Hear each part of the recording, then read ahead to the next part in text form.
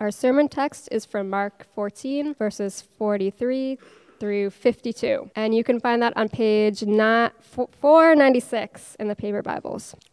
And immediately while he was still speaking, Judas came, one of the 12, and with him a crowd with swords and clubs, from the chief priests and the scribes and the elders. Now the betrayer had given them a sign, saying, "The one I kiss is the man. Seize him and lead him away under guard." And when he came, he went up to them at once and said, "Rabbi," and he kissed him. And they laid hands on him and seized him. But one of those who stood by drew his sword and struck the servant of the high priest and cut off his ear. And Jesus said to them, Have you come out as against a robber with swords and clubs to capture me? Day after day I was with you in the temple teaching, and you did not seize me. But let the scriptures be fulfilled. And they all left him and fled. And a young man followed him with nothing but a linen cloth about his body. And they seized him, but he left the linen cloth and ran away naked. This is the word of the Lord. Thanks be to God.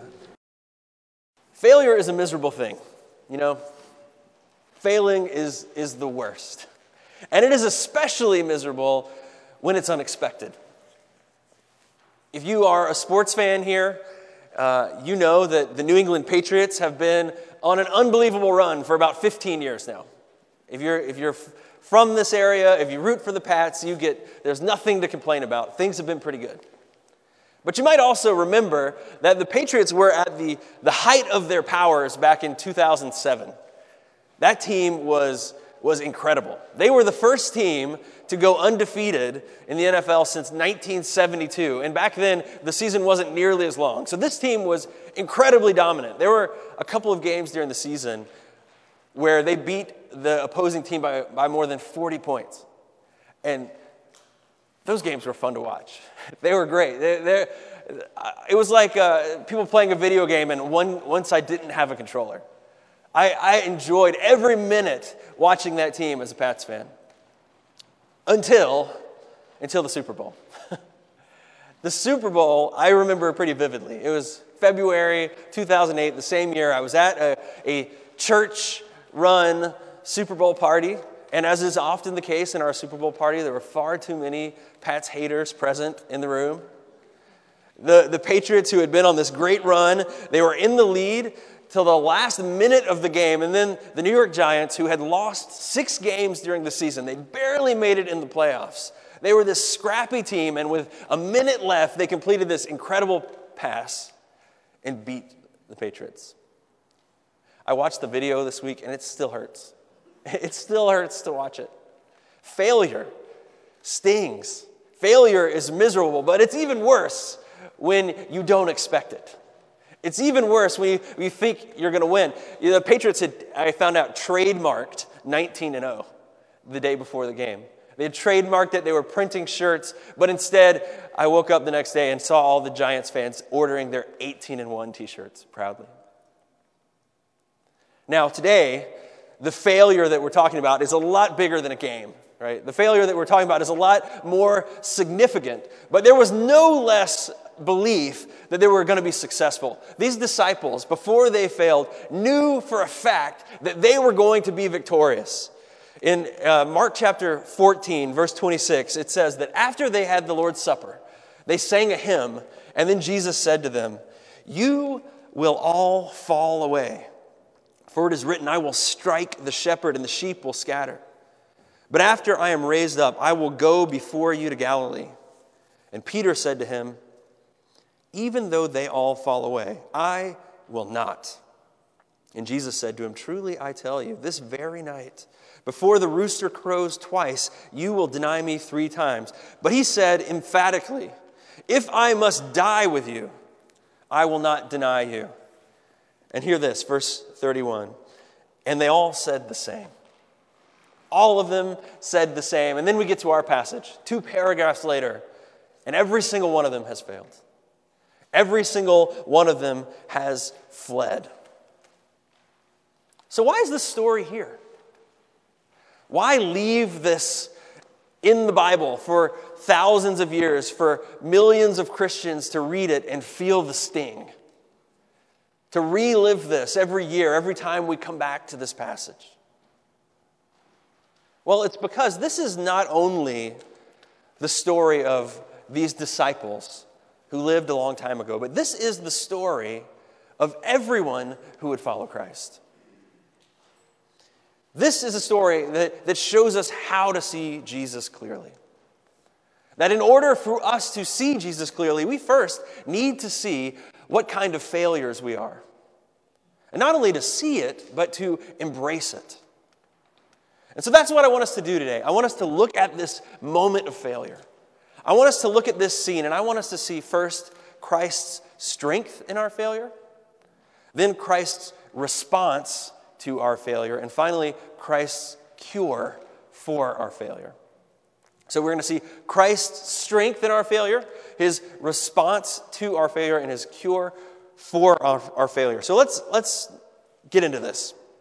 Last week, do you remember we were looking at the Garden of Gethsemane?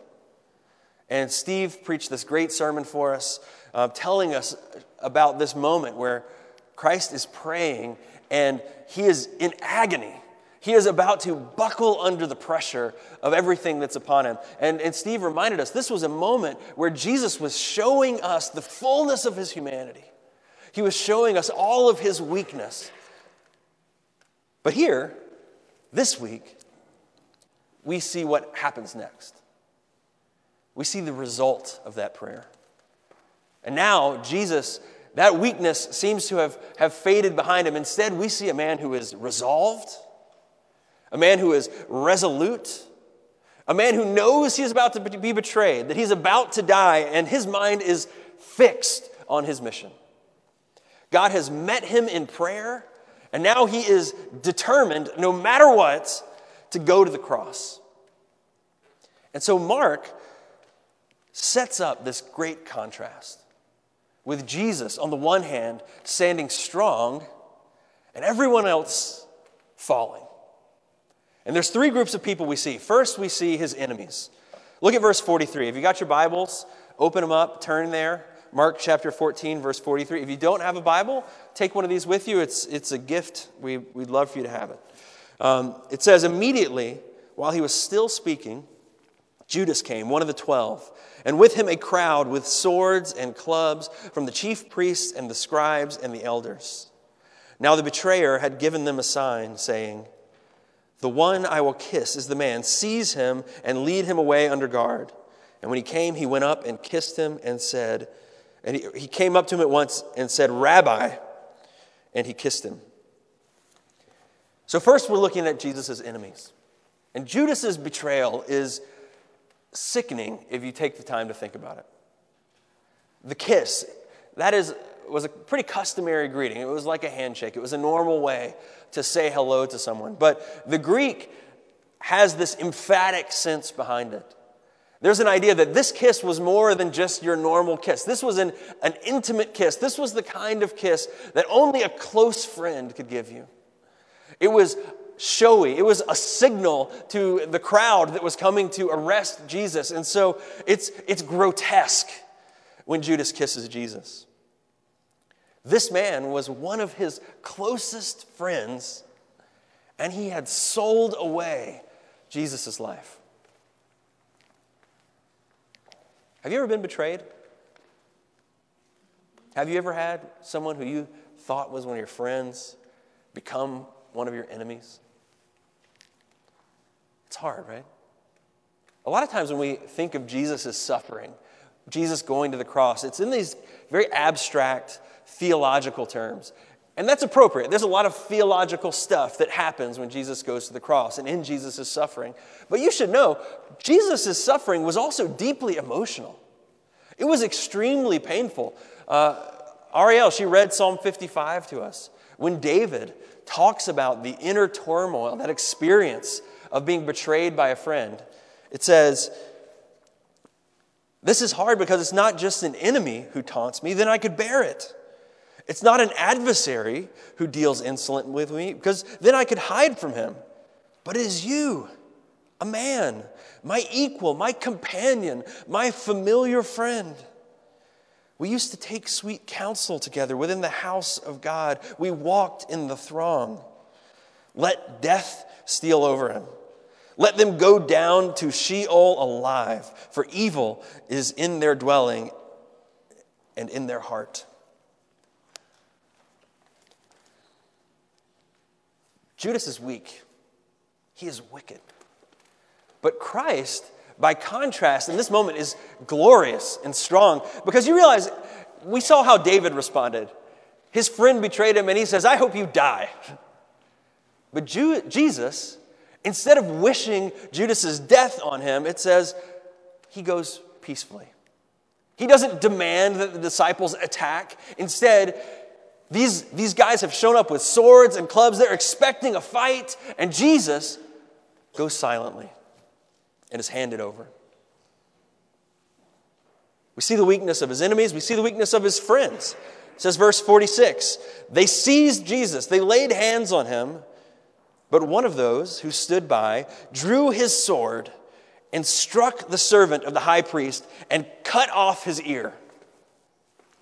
Now John, in his gospel, he tells us that this man was Peter.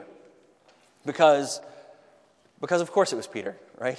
If you're familiar with the stories about Peter, you know that Peter is the easiest of the disciples for us to relate to. Because he's a screw-up. And we're screw-ups. Amen?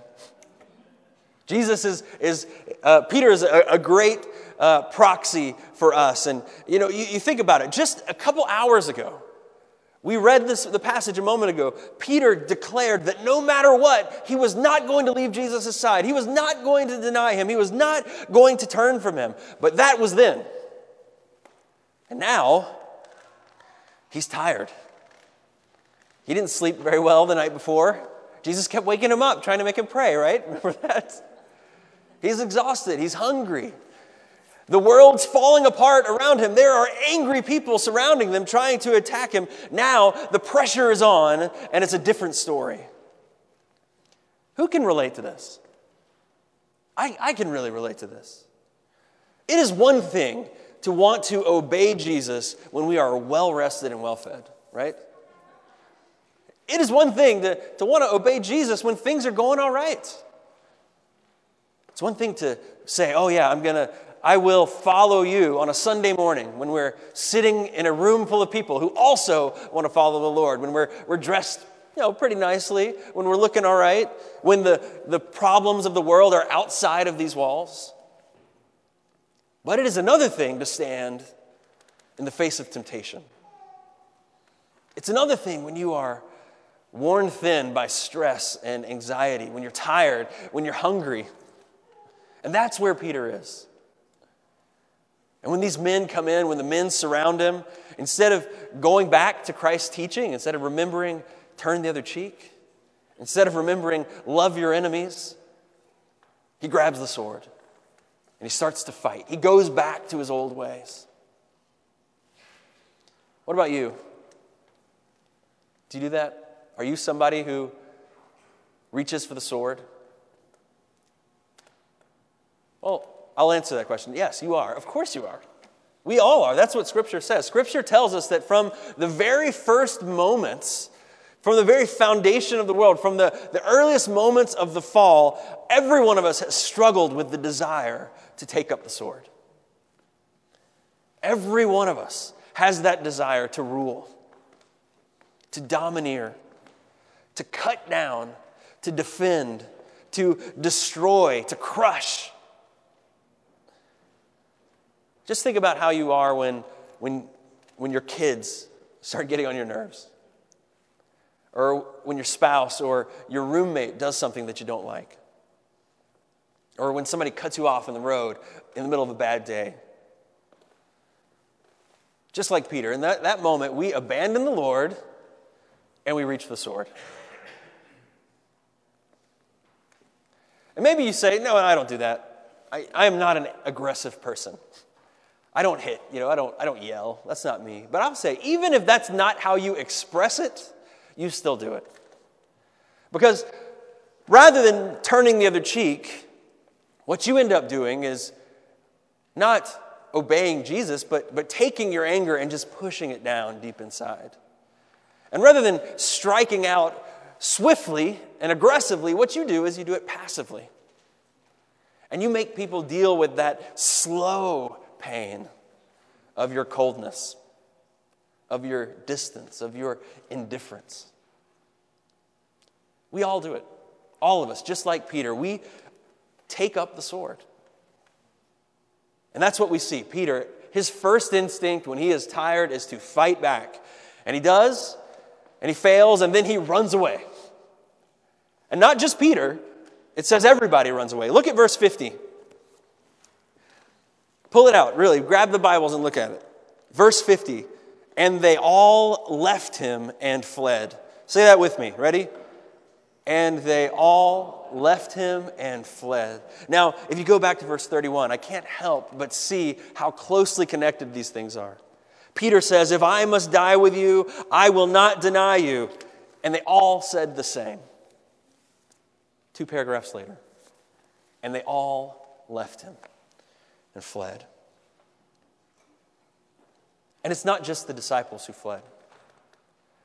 The third group of failures we see is everybody else. Verse 51, and a young man followed him with nothing but a linen cloth about his body. And they seized him. But he left the linen cloth and ran away naked. What is that all about? Why is that even in here? Tradition has handed down that maybe this is Mark, maybe this is the guy who wrote this book. I'm not sure. The Bible doesn't tell us that. I don't think that matters, honestly. I don't think his identity is the point. I think what matters is the picture. This is the last scene of Jesus with companionship. The last thing we see is the last man running away naked.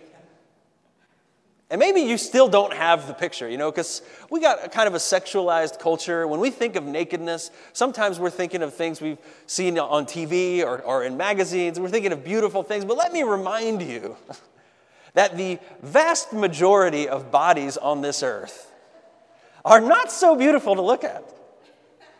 This is a picture of a man running, arms and legs and whatever else, flailing, flopping around.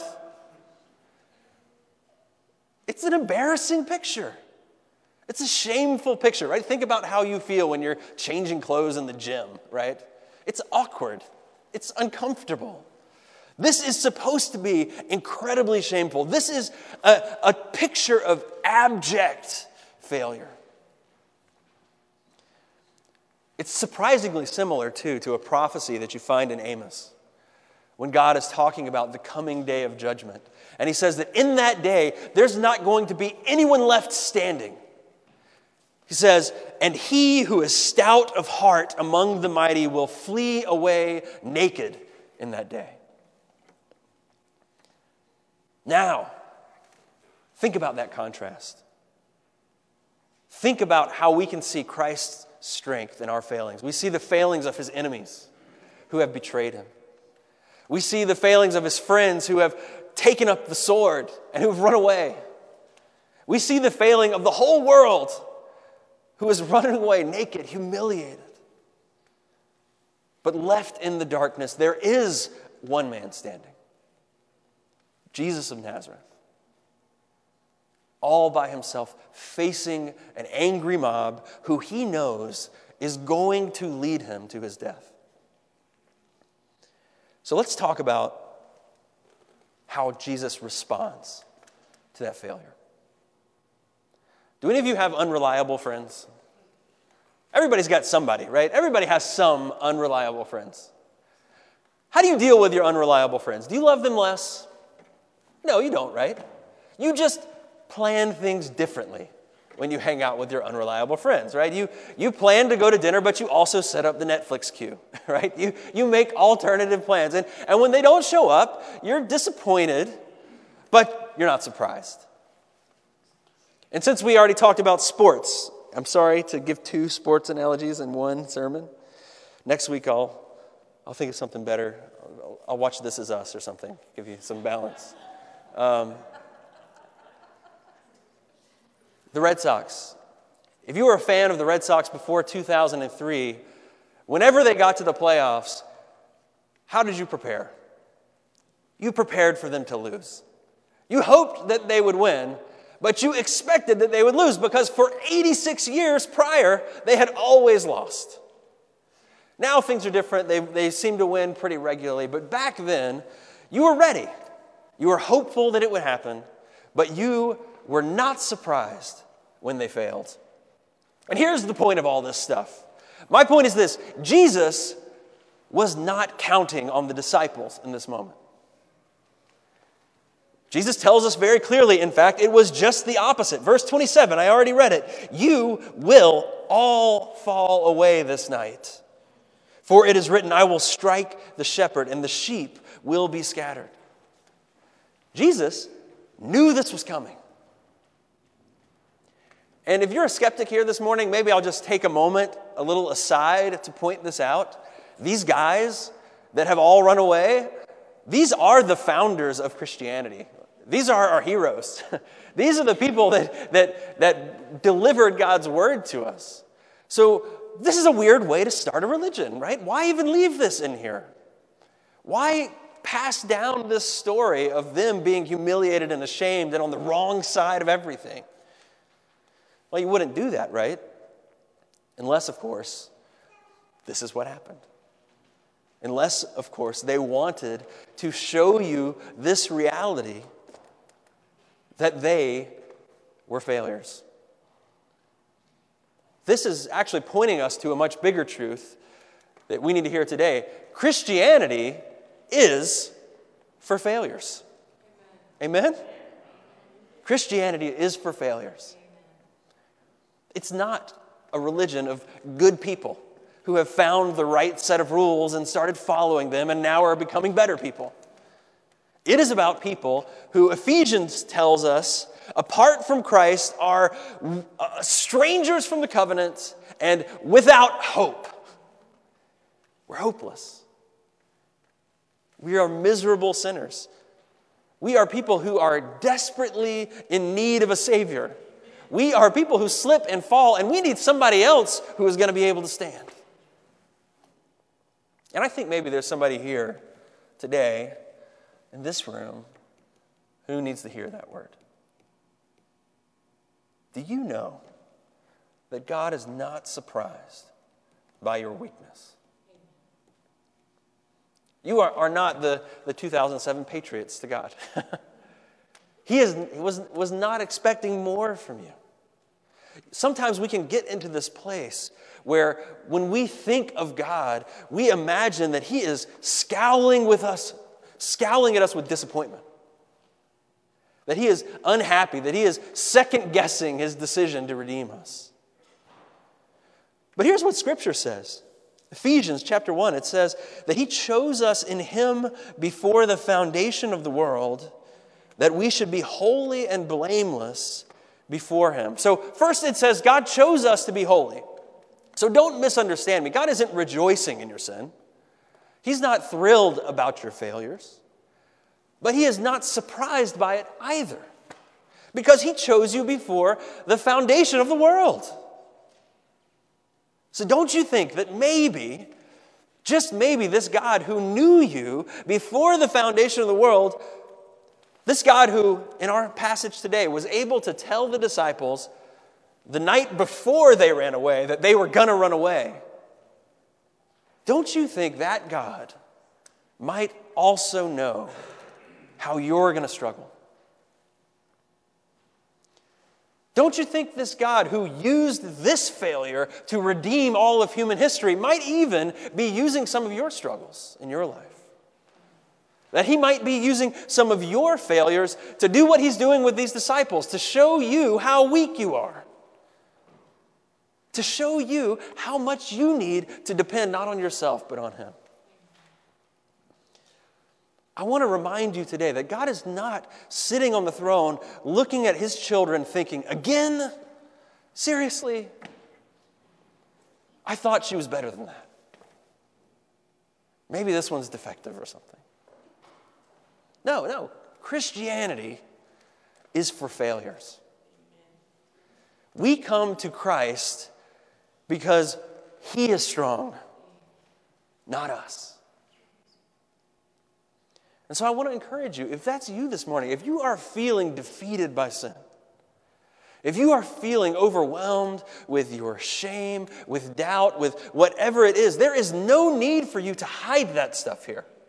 We are all in the same place. We are all failures.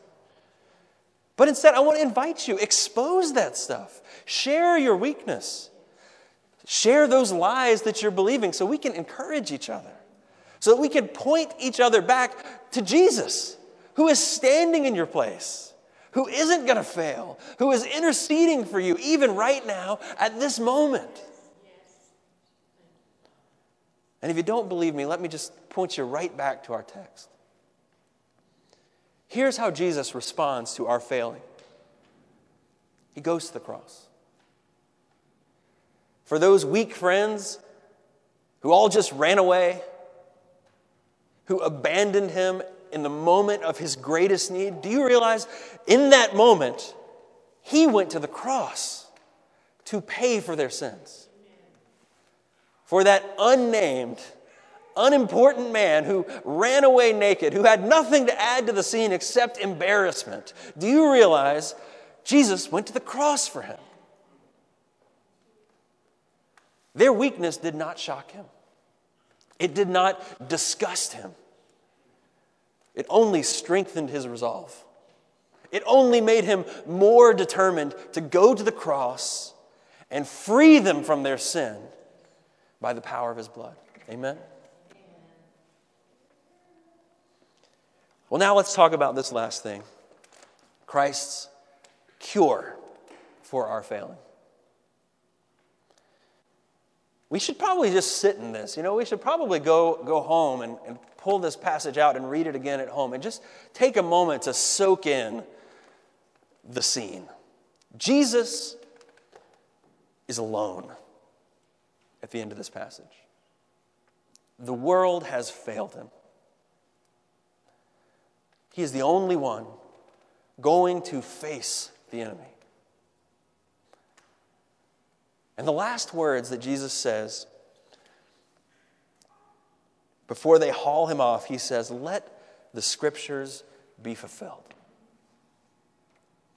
Now, as I do every week, I had to read a bunch of stuff to get ready for this sermon, and there was a lot of people speculating on what Jesus meant when he said, "Let the scriptures be fulfilled."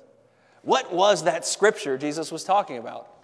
Some thought, well, maybe it's what he quoted earlier when he said, "Strike the shepherd and the sheep will be scattered." It's a verse from Zechariah. Or maybe it's that Amos passage I mentioned about the mighty men fleeing away naked. Or maybe, who knows, maybe it's something from Isaiah 53 talking about him being despised and not esteemed. They're all right.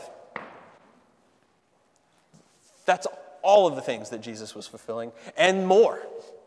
There's even more to what Jesus has to say, because in this moment, we need to see that Jesus is the last man standing because he is the only one able to stand. He is the last man standing because he is the one that all of the scriptures have been pointing towards.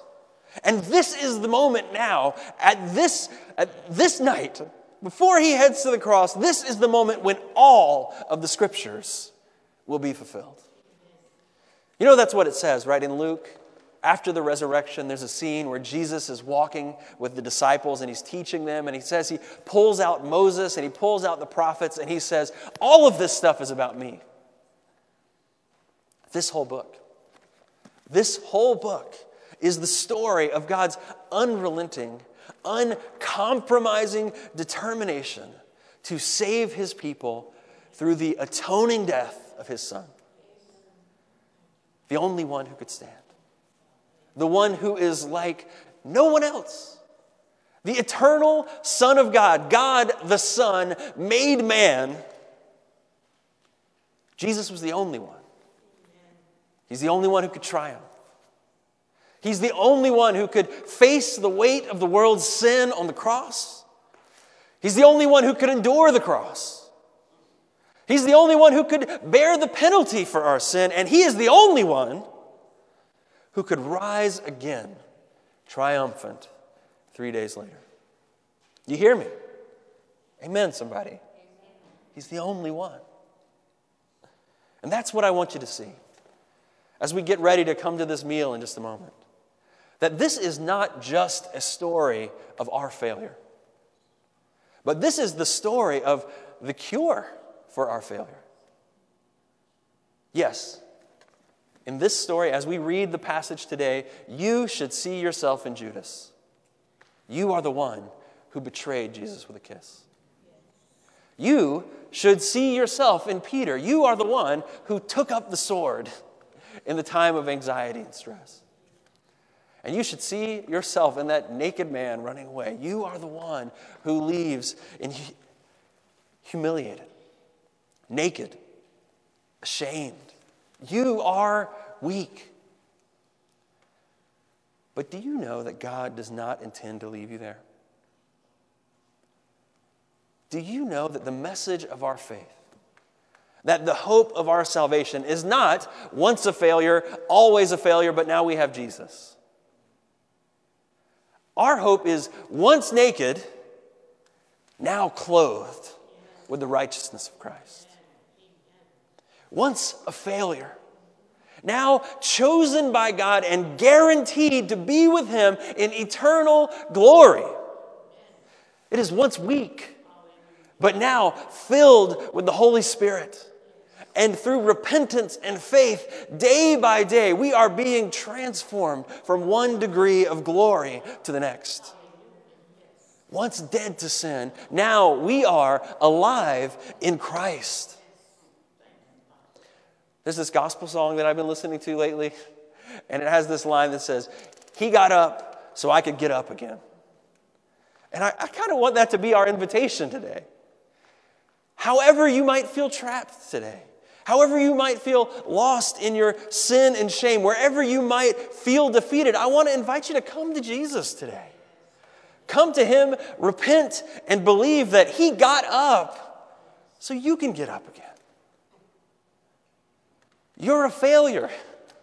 But if you have turned to Christ, if you have looked to Him for salvation, then you are a failure on the road to glory. Amen. If you're guilty of taking up your sword this week, if you are believing those lies that God is fed up with you, come.